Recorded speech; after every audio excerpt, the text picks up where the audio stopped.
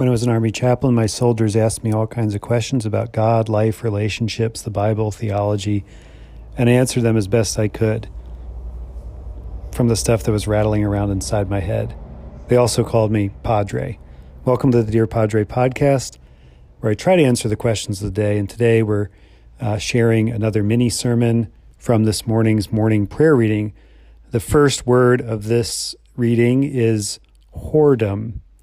Whoredom, which is its own verse in the text of Hosea and has a lot about Israel's relationship to God being one of unfaithfulness, both the men and the women. And so it's a pretty stark reading, and I hope the sermon gives you some encouragement for living your life today.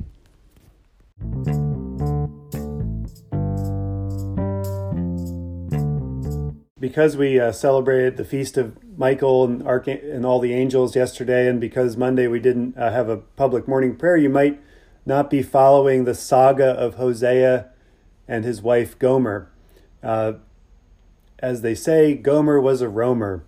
God tells Hosea to marry a woman who is engaged in prostitution, and he has several children with her, and each of the children are named or have prophetic names that God is the names that God is giving to his own people in this story of Hosea and Gomer. We think about the life of Hosea, and in his prophetic work, the life of the prophets was not easy, especially when being asked to marry her, and then when she went back to her infidelity and prostitution, to then bring her back into his home.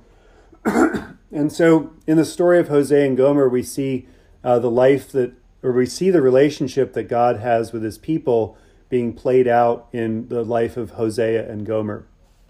And here towards the end, the comparison is being made in chapter 4 of how God feels about God's people Israel. Not just the women in the land, but the men as well.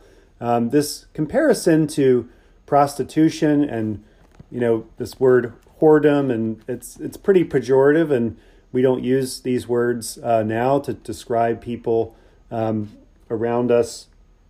And yet this is the strong language of infidelity that is being played out in the story. The worship of false idols made of wood and stone and worshiping in the groves and trees and on the hilltops is brought up all throughout the Old Testament to describe how God's people stray from the covenant. There was never a golden age in the history of the world. We often look back to some time and say, I wish I could have been alive then, or I wish I could have lived then, or I wish things were like they were back then, or if only we could go back to the early church, like in the book of Acts. Wouldn't that be exciting? And then you read about all the problems they had, and you're like, I don't know. Or maybe we could go back to ancient Israel and be part of the covenant, worship in the temple. And you read all the stories in the Bible, and you find that people had problems all the way back to Adam and Eve. They had problems too. The first child born into this world was a murderer of his own brother. And so there was no golden age. And this covenant that God has with God's people is a marriage. It's a marriage covenant. And it's a marriage covenant where one party is being unfaithful. So this language of faithfulness and judgment is always accompanied by this call to come home. And this is a story of Hosea, that no matter how far God's people go in their infidelity to the covenant, God is always there inviting them back in. Not always with cheery language, but sometimes with some pretty bold statements. One of the things that God tells Hosea to do after his wife's infidelity is to speak softly to her.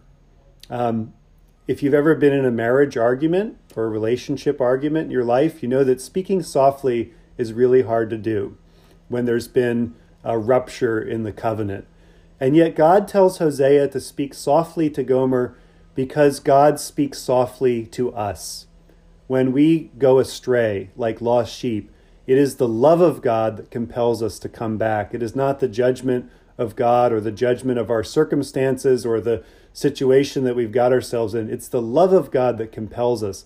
And it's our love that compels people to come back into the covenants that we've made with them. It's our love that brings reconciliation after rupture. It's not our harshness. The only power that Christians exert on the world is the power of love. We have no other power. All the things we do to try to get people to do what we want always fail. They always fall apart. All of our plans to get the people that we want to sort of listen to us or hear us or be connected to us never really work. But the only thing that does work is the power of love, because it has the ability not only to affect the other person, but it has the power to affect us. This is what God has modeled in God's relationship with God's people, this power of love to speak softly and to listen. And this is the power that God exerts upon us when we all went astray. If you've ever gone astray in your life, you know that the voices that you listened to during those times or years or decades were the voices of love, not always the voices of judgment and hate. And so we are trying to be for the world what God was for the world, a voice of love and reconciliation, even though this strong language is always there because of how hurt God is.